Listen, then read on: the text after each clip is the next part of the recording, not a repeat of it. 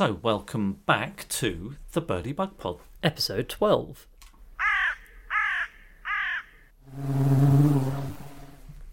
So I guess we'll do our normal little catch-up. Yeah, look at that. Have you got catch-up? Nope.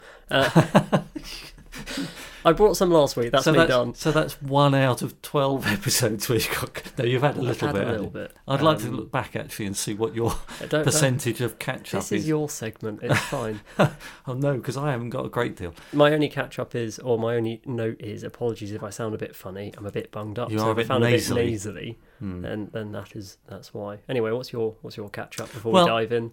My catch-up, I did touch on it last episode, that I'd volunteered for the RSPB, and I've now actually got into the work, and so I've been quite involved getting my head around the things. We're writing articles about various things and uploading them onto a network, and so I've been quite busy doing that in amongst trying to work and earn a living, amongst other things.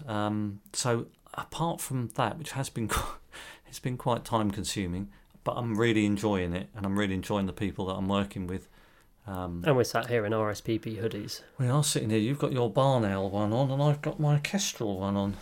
And I actually had a team meeting this morning, sitting in my Kestrel RSPB hoodie, which was a topic of conversation in its own right at the meeting, which was quite fun. So yes, I've just been heavily involved since the last episode in trying to really get up to speed with that. And you bought a new camera lens.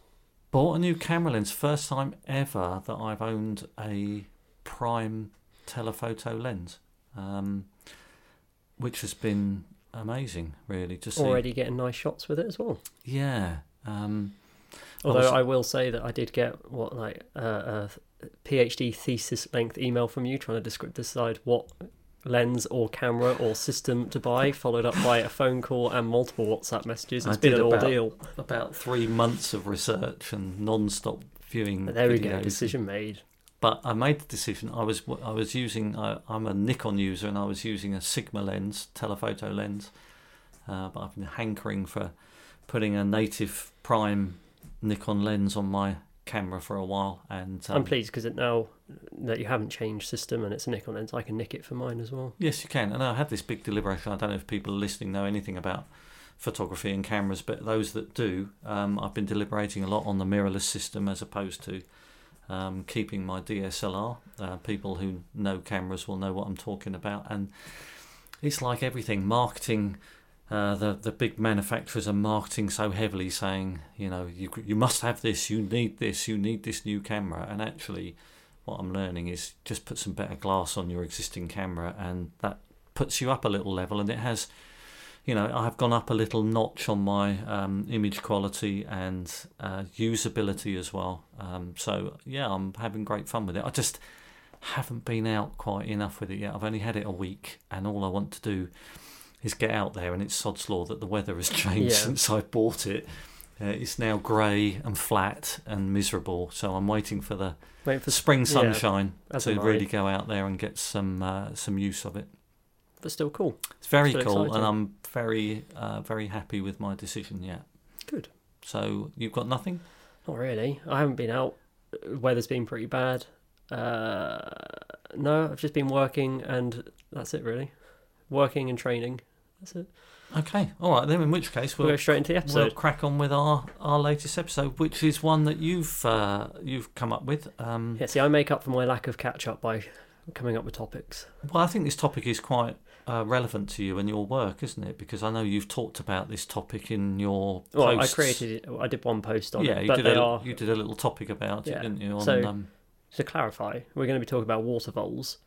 They are just awesome little creatures, but they also have had a bit of a rough time the last few decades. And so in our normal structure that we've done a couple of times, we've done a few species specific episodes. We'll talk about a little introduction to water voles as ecology and behaviour and stuff, and why they're so good, and why they're awesome to have in the ecosystem. What happened that's caused them to become Britain's fastest declining mammal.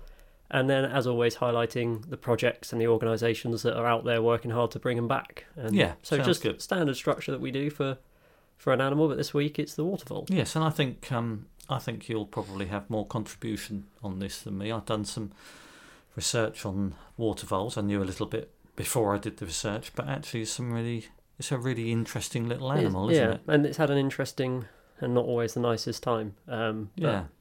So... Well, you kick off then and tell us what a water vole is. It's right. not a water rat, no. It's a water vole. So they are, like rats, they are rodents, semi-aquatic.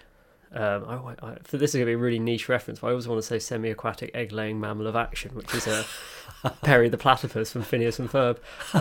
Every time I see... Well, you've said it now, haven't you? So. Anybody out there who's sort of 90s kid will know Phineas and Ferb. I'm really glad you got that one in. I'm going to leave that in, definitely. So they're semi-aquatic rodent. They are sometimes referred to as a water rat, but there isn't an animal called a water rat. We do obviously have like brown rats, and they are sometimes spotted along the water, but they are not like their own. They're not different to the rats you find in fields and cities.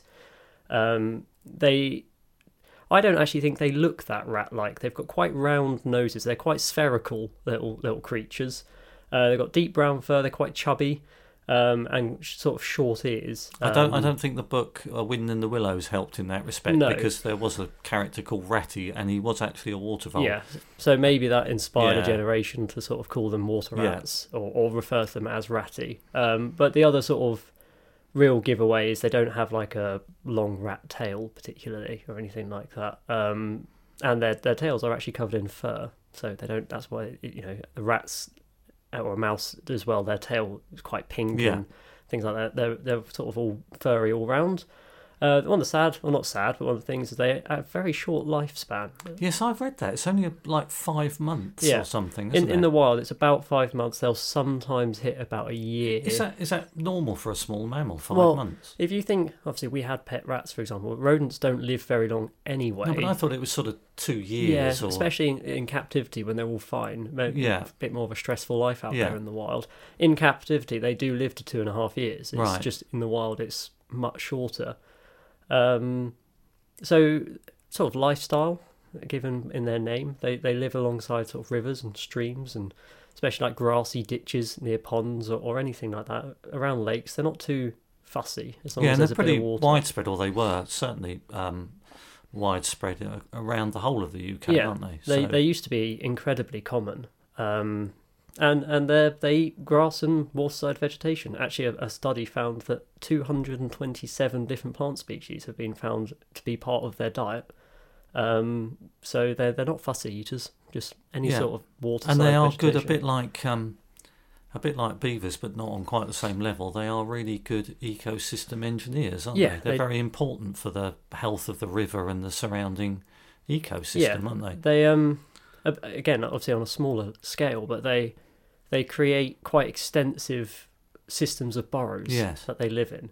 And this combined with sort of their general grazing of vegetation just changes some of the soil structure, changes the bank of the river. It can actually impact the whole nutrient levels and nutrient density of rivers, stuff like that. So it again alters the ecosystem, which can then influence the presence of invertebrates and and wildflowers and the flora and fauna really benefit from the way they disturb the soil. And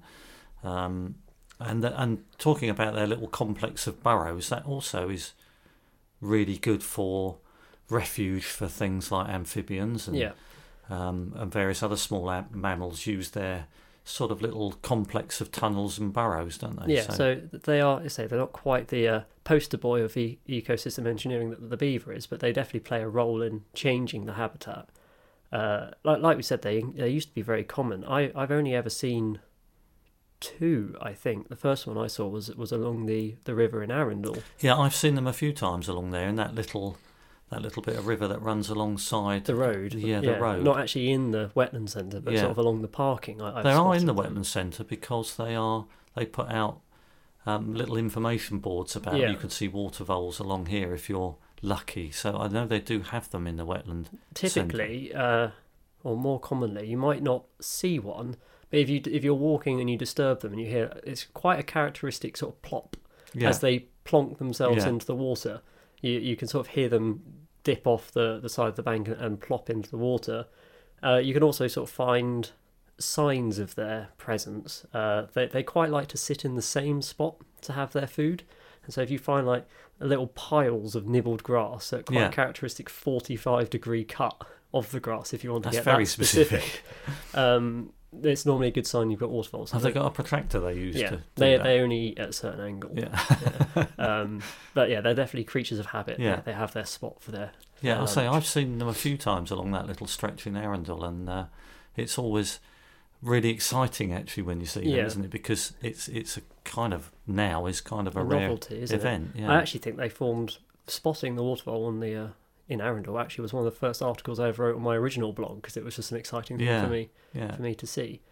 I mean, there was a huge population before, pre-1920s, and we'll tell you a little bit more about that date and why that's quite specific. But I've got a statistic here of 8 million plus were in the UK prior to the problems it then faced from a certain period onwards. Well, we might as well go into that now then.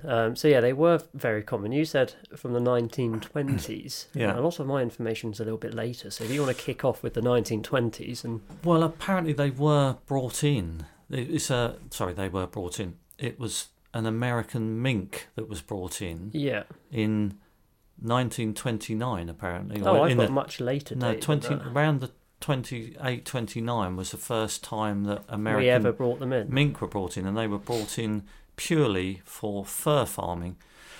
But I've got then that it was in the 50s that was the real peak of fur farming, and there was upwards of 400 farms in this country that were farming mink, American mink, for their fur. And it was from that point onwards that they then, I think I've got here, by 1956 they were being found. These American mink were being found in the wild, so they'd obviously escaped. Yeah, they did escape, and they were also released a few times from people who maybe had too many or whatever. And the American mink, we ought to clarify, is one of the major reasons for the decline in water voles, because obviously they were predated by American mink on a dramatic scale. Yeah. So essentially, they became, and I think still are, the UK's fastest declining mammal, and they've lost something around 97% of the population since the 1970s. There's only 100,000 left, apparently. From 8 million. So it's a shocking level of decline, and there's a few reasons, because we see non-native species be accidentally introduced a few times, and they often cause some issues for the native wildlife. But this is a next level problem for the waterfowl, and there's a few problems specifically for this.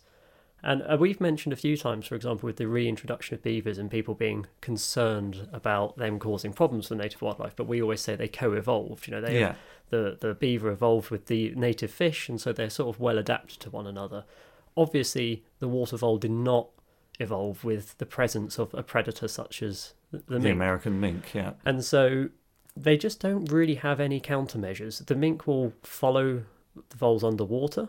They'll follow them into the burrows, especially the females and the younger mink don't have any problem running down a water vole burrow. So it's not like they can even escape back into their little network. And so they really don't have any means of escape. And apparently the article I read said that from the presence of mink in the same area as the waterfalls, a colony can be wiped out in a couple of weeks. Wow. So it really doesn't take very long for them to have a real and the problem dramatic is, impact. From that point onwards, and even to this day, there is absolutely no official strategy for trying to control this mink population. There are a few in certain areas, and a few have tried to be implemented, but there's not like a widespread. No, and so they haven't successfully been able to solve that problem of this mink that's obviously now well established and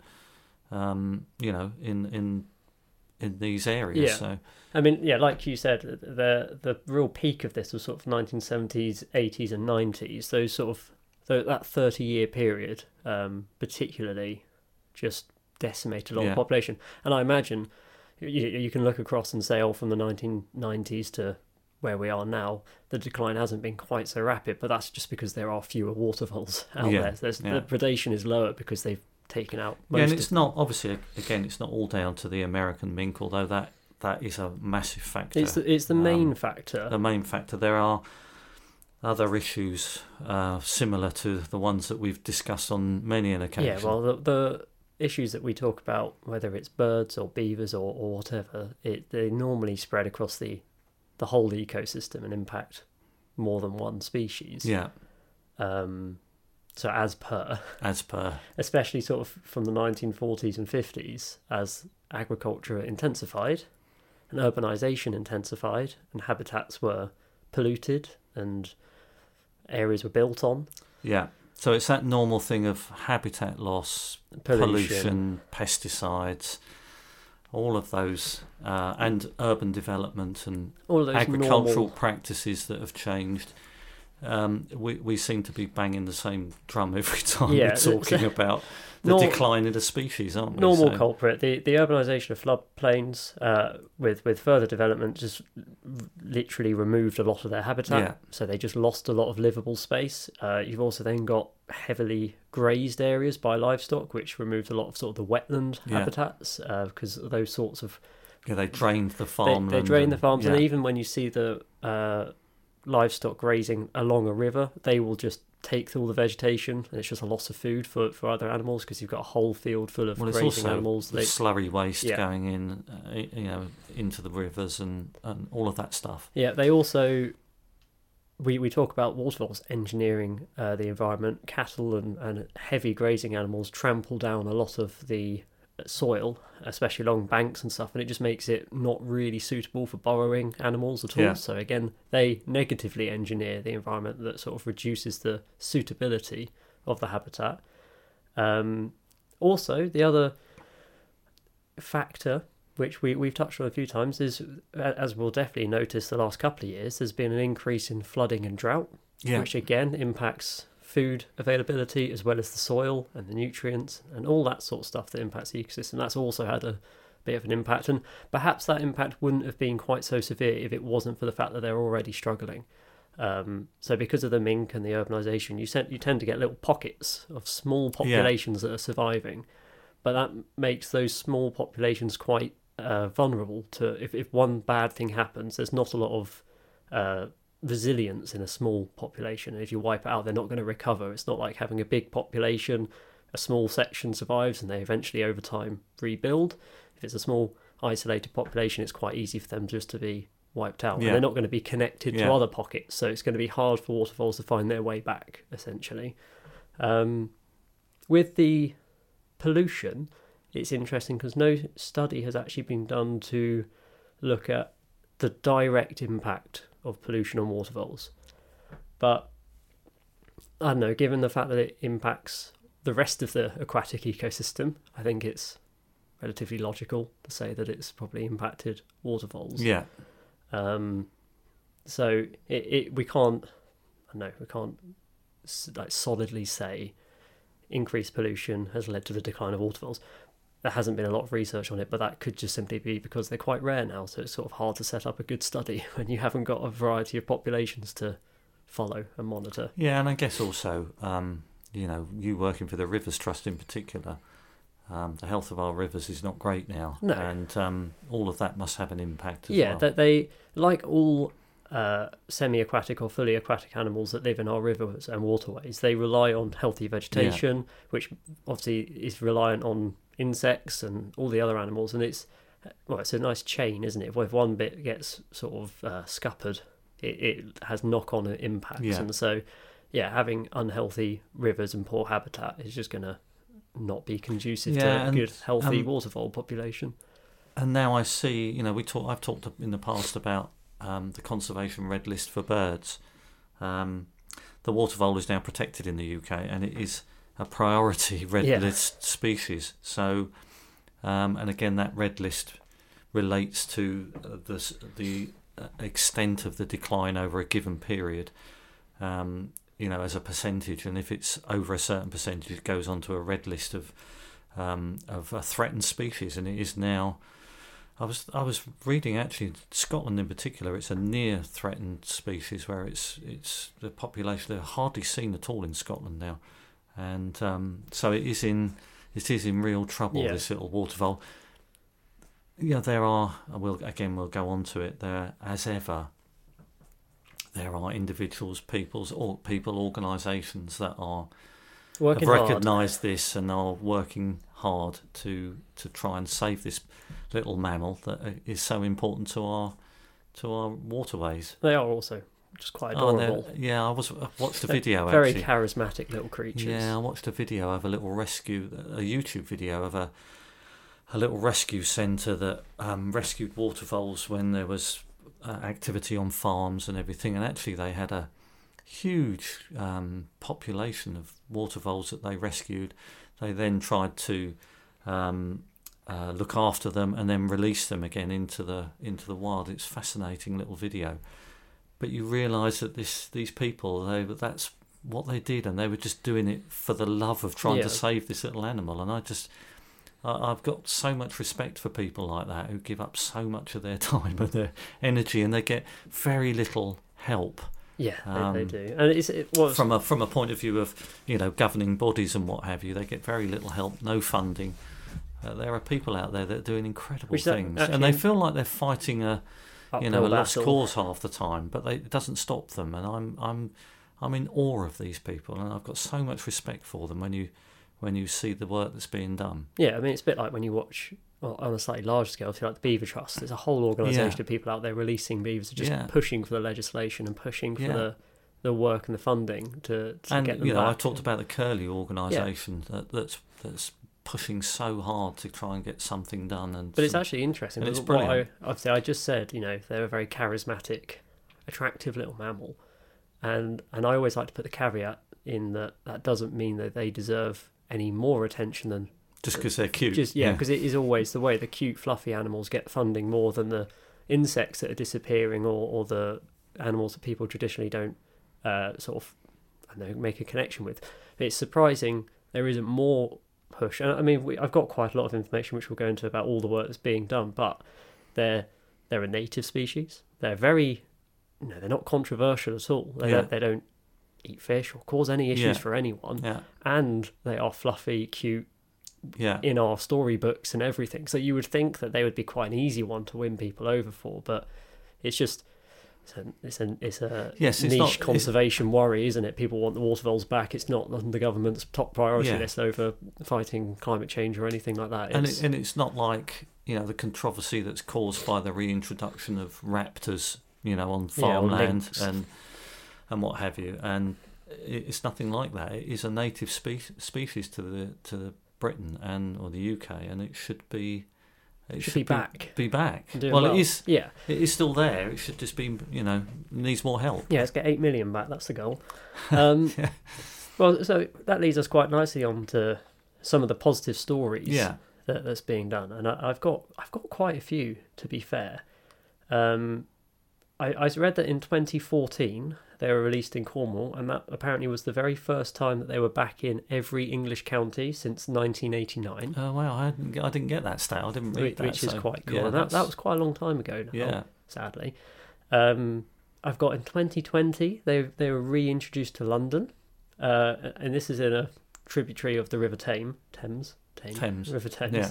And it was done by quite a small rewilding group called Citizen Zoo, and essentially they were just trying to bring them back and reintroduce water voles to the Hogsmill River in Kingston as well.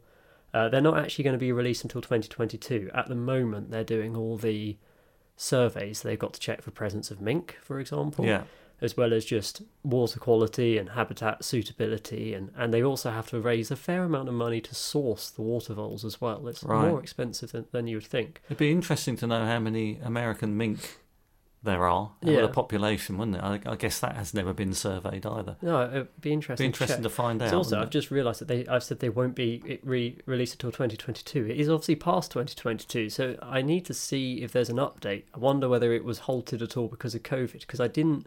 This was the most recent article I could find about this project, so maybe it was halted, because again, it's all volunteers out there, so getting people together and stuff like that is always a bit trickier. But the aim is, once they've been released, is this group will continue to monitor their presence and monitor any threats to them and make sure that it ends up being successful. So they're having a go in London. I've got quite a few. I don't know if you want. Do you want no, to? well, I've got to be honest. Keep going? Yeah, you keep going, because I haven't got. I've got obviously some links for the show notes and things and organisations that I was looking for facts on. So, but All right, well, sit back and relax. I've got a few nice stories. I'll sit back and relax. 2021, they were back into the River Ver in Herefordshire. In fact, I never know how to say that one. So this is they shorten it to Herts and Middlesex Wildlife Trust. It's quite a mouthful. Yeah. Essentially, in partnership with a Valley Society and a few private landowners, they reintroduced them to a little stretch of the River Ver. They're aiming to have a thriving population in every river in Herefordshire by 2030. So that's quite a nice goal. That's a good target. So to follow up from that 2021 release, they actually then released in 2022 waterfalls back into the River Bean. Is that how you said? Beane. Yeah, it's not a river I've heard of. That's what I'm going to say, River Bean. Correct me if people want to correct me. More than otherwise, it'll be Beane. Beane. I don't think it will be that. Well, this same wildlife trust. More than 130 river voles were reintroduced there. The last recorded watervole population before this project in the River Bean was back in 2000. So it's been 20 odd years since they've actually been in this river, and so they've is that a little pun? Yes, it's a bean back in this. That was completely intentional. So quite a lot of work's been done in Herefordshire by the Wildlife Trust. But the story I liked the most was a project called Restoring Ratty. So off on that Wind in the Willow reference. It was an award-winning conservation project, essentially just to, again, restore waterfalls in the Calder Water and Forest Park. I don't know if that's how you say it.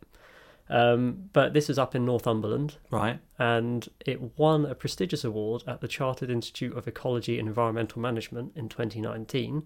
And it was a 5-year partnership between Northumberland Wildlife Trust, Forestry Commission England, and the Tyne Rivers Trust.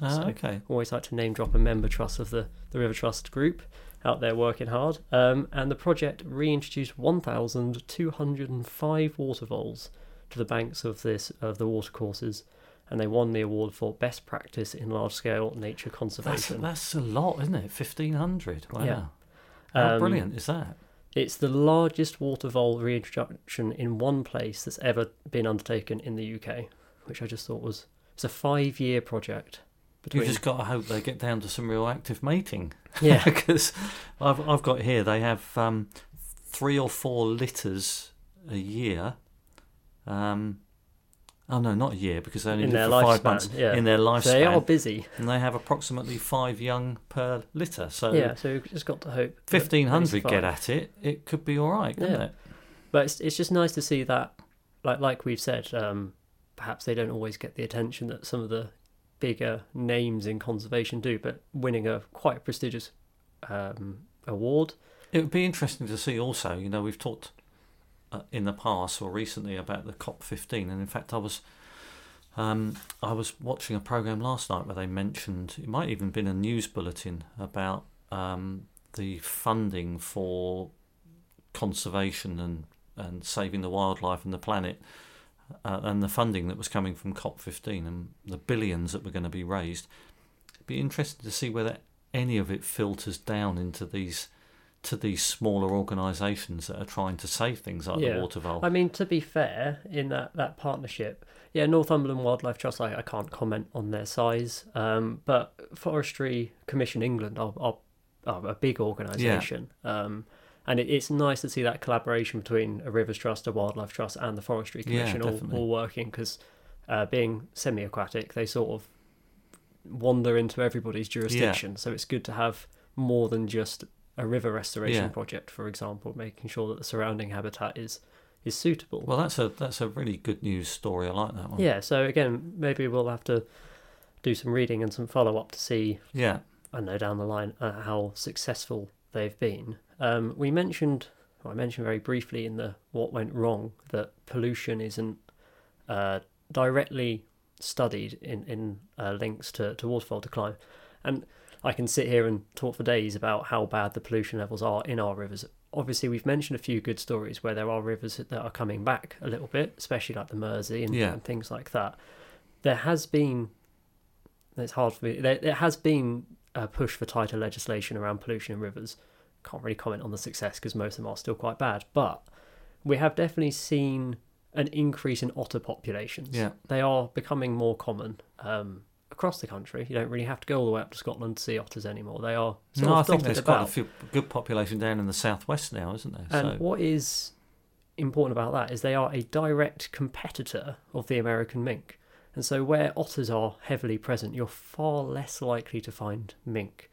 Otters don't really do so well at predating on like a watervole. They're much bigger. They're fish eaters, really. It's not really what they're going for. So if we can bring otters back as well, they outcompete in places, or at least compete with the mink. Yeah.